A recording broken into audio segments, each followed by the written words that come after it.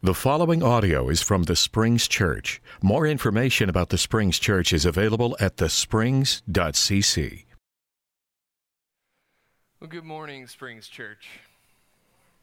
Welcome, everybody here. Welcome in the name of Jesus. And we always try to give a shout out to those who are tuning in online, and thank you for joining us there as well.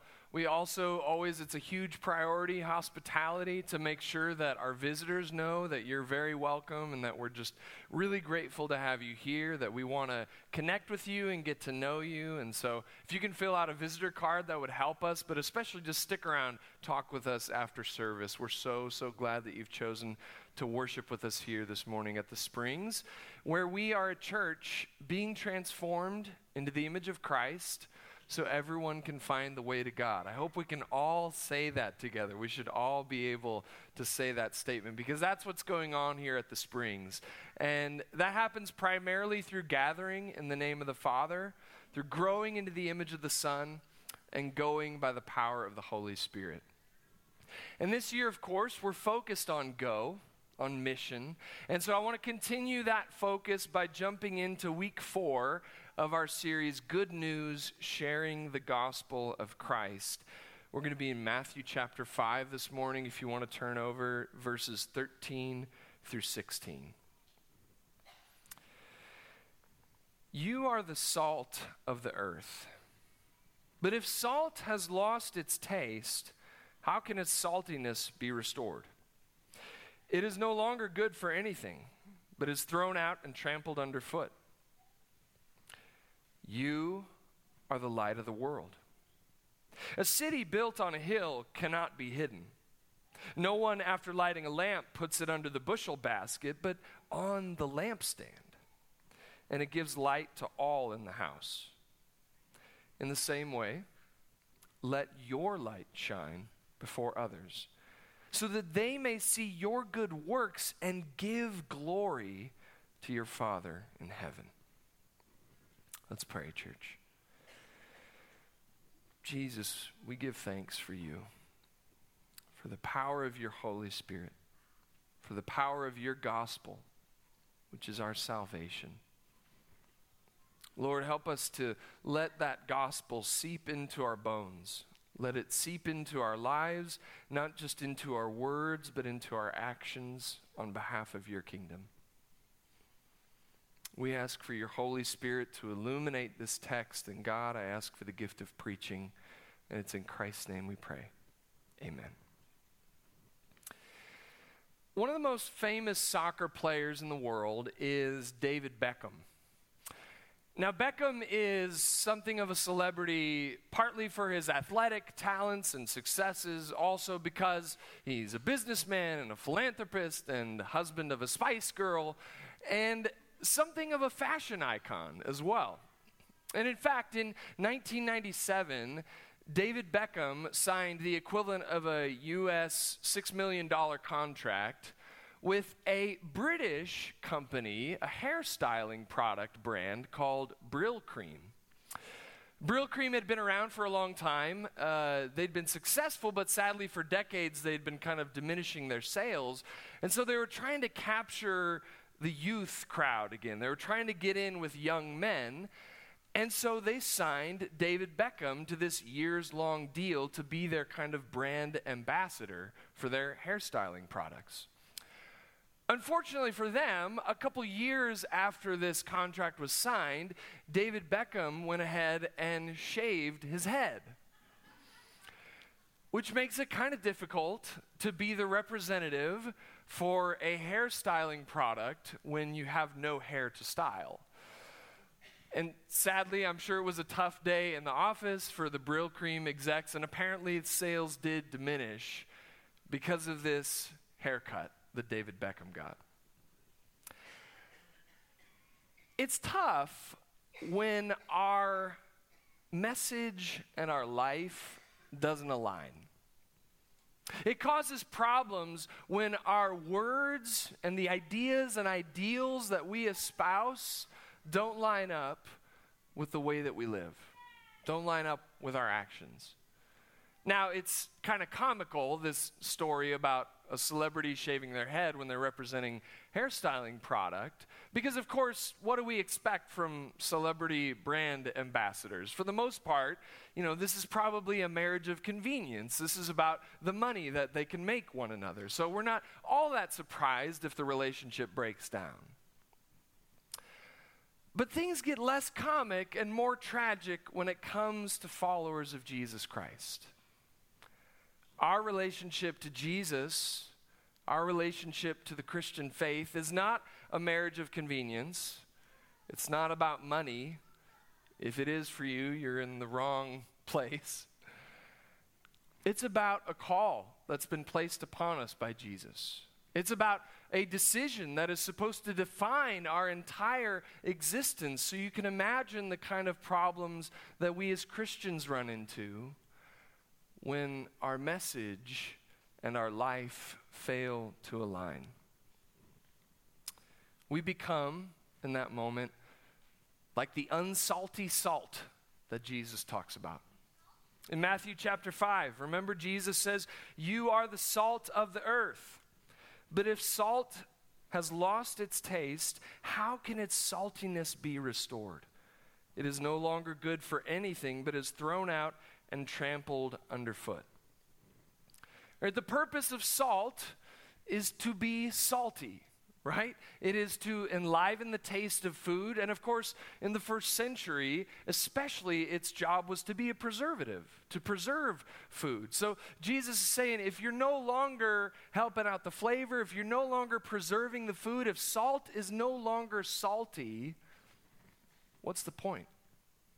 It's no longer aligning what it's supposed to be about and what it's supposed to be doing. And we have a word for what salt has lost, or what we've lost, or what David Beckham loses when he shaves his head. What we've lost in that moment is integrity. No longer is there integrity between our words and our deeds, between our message and our life. Integrity. Right? It has roots in the Latin, which mean intact, right? Wholeness. That's what integrity is about. You might remember from middle school math, learning about whole numbers. What are they called? They're called integers. Integrity. And when our message and our actions, our words and our deeds don't align, we fail to walk with integrity. As I said, this is week 4 of this sermon series. And I think on some level, each successive sermon has upped the ante of challenge. Right? Ben started it off beautifully with this sermon on hospitality, evangelism through welcoming the stranger, right? Being kind to people we don't know. Okay, I can do that. And then we moved on to friendship, right? Extending the friendship of God, investing deeply in relationships. Okay, all right, I can do that. Last week, Ben called us to account and said, look, we actually have to talk about the gospel. We actually have to proclaim Jesus. If people don't hear, how will they believe? And how will they hear if we don't tell? And now this morning, we're focusing on living with integrity. Not just speaking the words of Jesus, but actually living lives that align with his message. Actually living lives that abide by his teachings, that abide by the New Testament, all of Scripture, the Sermon on the Mount. And if you've read the Sermon on the Mount recently, you might think, could I just go back to the talking part? Could I just tell people about Jesus? But our gospel words and our gospel deeds go hand in hand. There's a quote that's sometimes attributed to St. Francis of Assisi, though most people think he didn't actually say it. But the quote, you may have heard it. It says, "Preach the gospel at all times. When necessary, use words." It's an interesting thought. I think ultimately it gets the balance a little off with the words, because the words are necessary, right? As Ben pointed out last week, we have to speak the gospel. We have to tell people about Jesus. But I think where the quote is helpful is where it helps to combat empty words, right?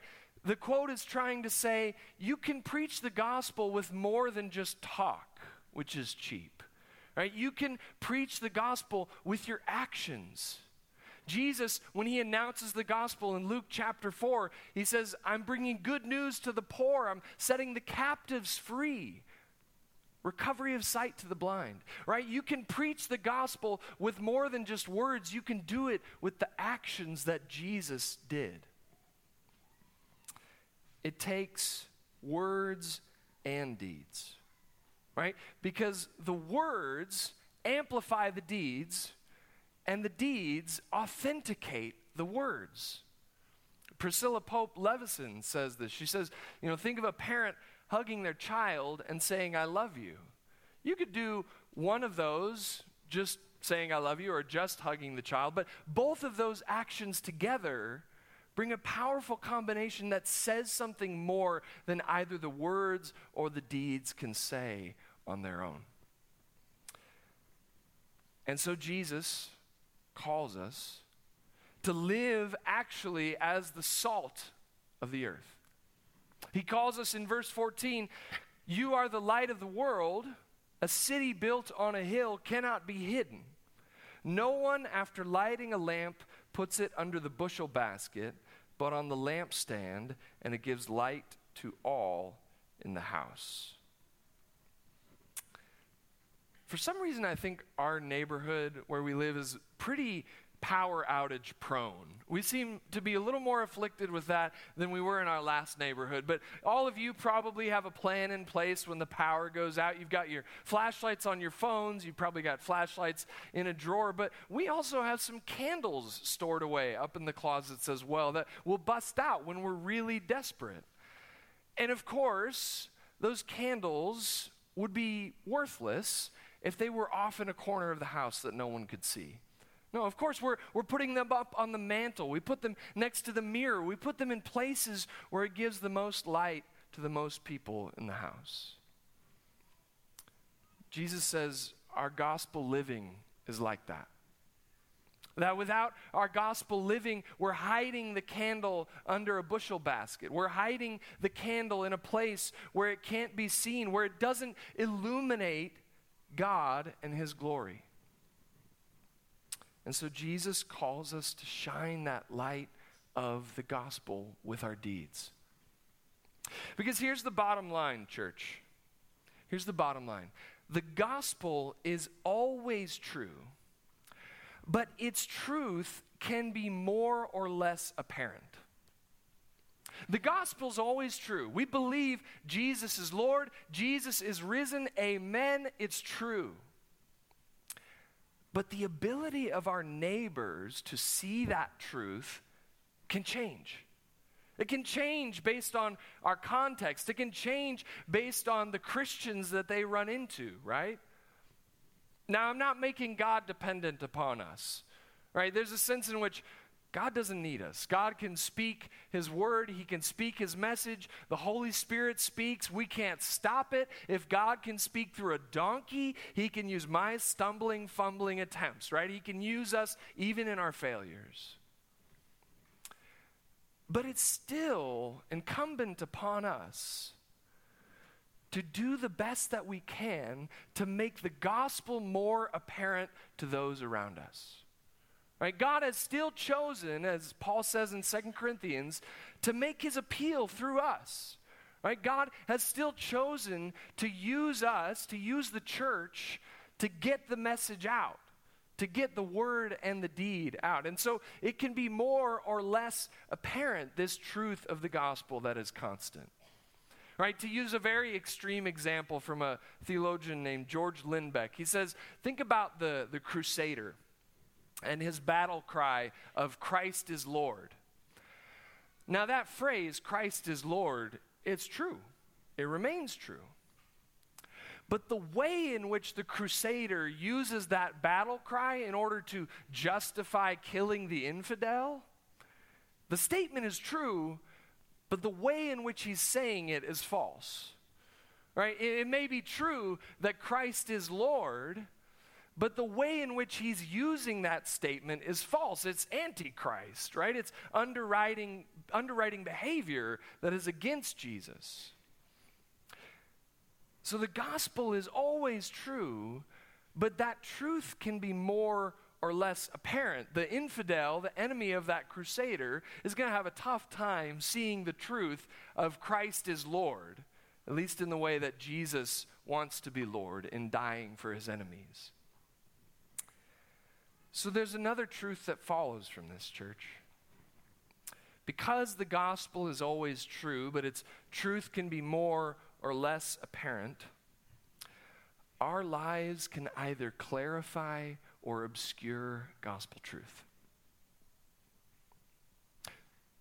We can either make it easier for our neighbors to see that Jesus is Lord, or we can make it harder. We can either clarify the truth of the gospel, or we can obscure it with our words, with our actions, right? We can either act in ways that are harmful and hateful, that make it hard, really opaque to see the truth that Jesus is Lord, or we can give our lives to the service of the kingdom. We can walk in humility. We can do justly. We can love mercy, and we can make it clear as possible this side of eternity, that Jesus is Lord and the gospel is true. I think about math, actually, high school math, because algebra didn't quite make sense to me right away, but geometry I got. I've heard this from other people as well. Maybe you're similar, maybe you're opposite. But geometry was kind of intuitive in my head. It just kind of clicked. It seemed learnable. It seemed true. But algebra was a little more complicated, right? What was this, 8th grade, freshman year? Algebra was harder. But the wrinkle is, I had a great algebra teacher and a not so great geometry teacher. So this wonderful algebra teacher, she made this learnable. She made this doable. She made it evident and apparent and clear to me. But my geometry teacher took something that could have been true, that was true, could have been apparent and learnable for me, and made it somewhat obscure, made it challenging. Church, that's what we can do for the gospel.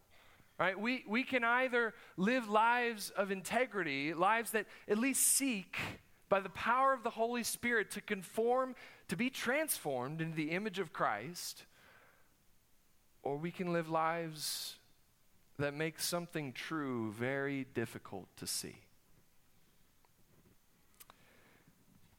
Jesus says at the end of our passage in verse 16, he says, in the same way, let your light shine before others so that they may see your good works and give glory to your Father in heaven.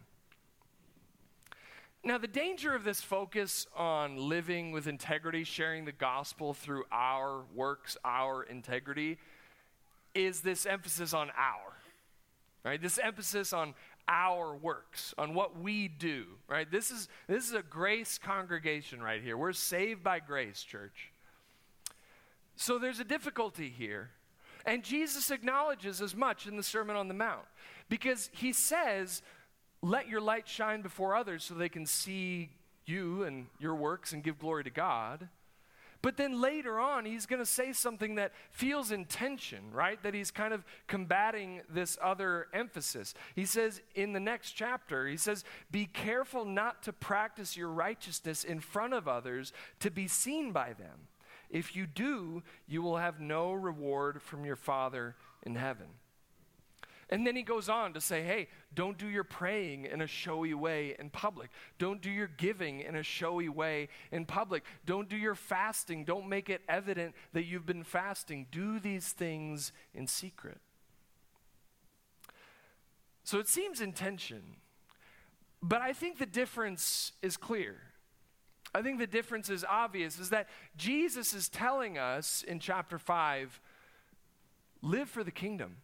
Be salt, be light, so that they see your works and glorify God. But in chapter 6, he says, don't do the works for you to be seen. The difference that Jesus is outlining is, are we living with integrity? Are we living for the kingdom? Are we sacrificing? Are we loving our neighbor for us to be seen, or for them to see God through us? So I think what we have to do, church, is we have to live quietly. We have to live humbly. We have to live faithfully, but with a kind of self-forgetfulness.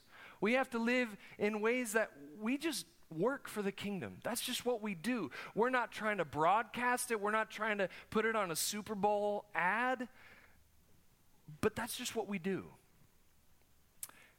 And because it's living for the kingdom, because it's so counterintuitive, because the Sermon on the Mount goes against so much of what is just regular for human nature, people won't be able to help but notice. They will see. They will see, and hopefully they will not see us, but they will see God in us and give glory to Him. They will see God in us, and they will see that the gospel is true. I'll take a second to make Kelly uncomfortable by bragging on her. But our executive minister, Kelly Osborne, who was in the video before the sermon, she just is a servant. She just is a servant. Amen? Amen. And you just can't be around Kelly for that long without noticing. Right? And I could say this about many, many people in this room, but I work with Kelly, and so I just see that she shows up, that she stays late, that she does the menial task that no one else wants to do, that she loves her neighbor, she welcomes the stranger. And she doesn't broadcast it. Here I am broadcasting it. But we just serve. She just serves. And people will start to notice. You all notice. I notice. And so when we live in these ways, we don't have to do it to be seen. We just have to do it faithfully and humbly. And God's going to take care of the rest. Right? The Holy Spirit is going to speak through our actions, even when our actions include failure. But Jesus is calling us to the same thing that Peter calls us to in 1 Peter 2. He says, "Dear friends, I urge you as foreigners and exiles to abstain from sinful desires which wage war against your soul. Live such good lives among the pagans that though they accuse you of doing wrong, they may see your good deeds and glorify God on the day He visits us." Joseph Aldrich said this. He said, Christians are to be good news before they share the good news. The words of the gospel are to be incarnated before they are verbalized. I think he's saying if you don't actually use a hairstyling product, you may not have that much business telling other people which one to use. People need to see what we are doing about the gospel in order for them to hear what we are saying about the gospel. People need to see that we're actually living in the light of Jesus Christ, that we're actually being transformed into His image. But here's the bad news. We're going to fail. We're going to fall short.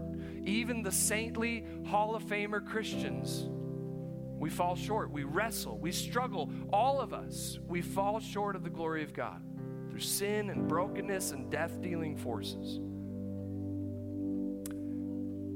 But the truth of the gospel is that even though we constantly obscure its truth, Jesus has saved us from that. Even though we constantly make it hard for other people to see the truth of the good news, Jesus has redeemed us, and that precisely is the good news. Jesus has saved us from that. He is redeeming us from our failures. He is setting the captives free. He is bringing recovery of sight to the blind, and He's making His appeal through us even when we fall short. But He's calling us to the wholeness of integrity that only the Spirit can bring about. We don't have to be the city on the hill alone, because Jesus Christ was already crucified on a hilltop. He's already been the light of the world. We can't incarnate the good news perfectly because Jesus already did it. But that's not a reason to stop. That's a reason to keep striving after His image, to keep striving by the power of the Holy Spirit to actually live in ways that align with the words and deeds of our crucified and risen Messiah. Church, let us live in ways that make the gospel clear to our neighbors, in ways that exalt the Jesus who perfectly incarnated God's salvation. Let's stand and praise the God of wholeness.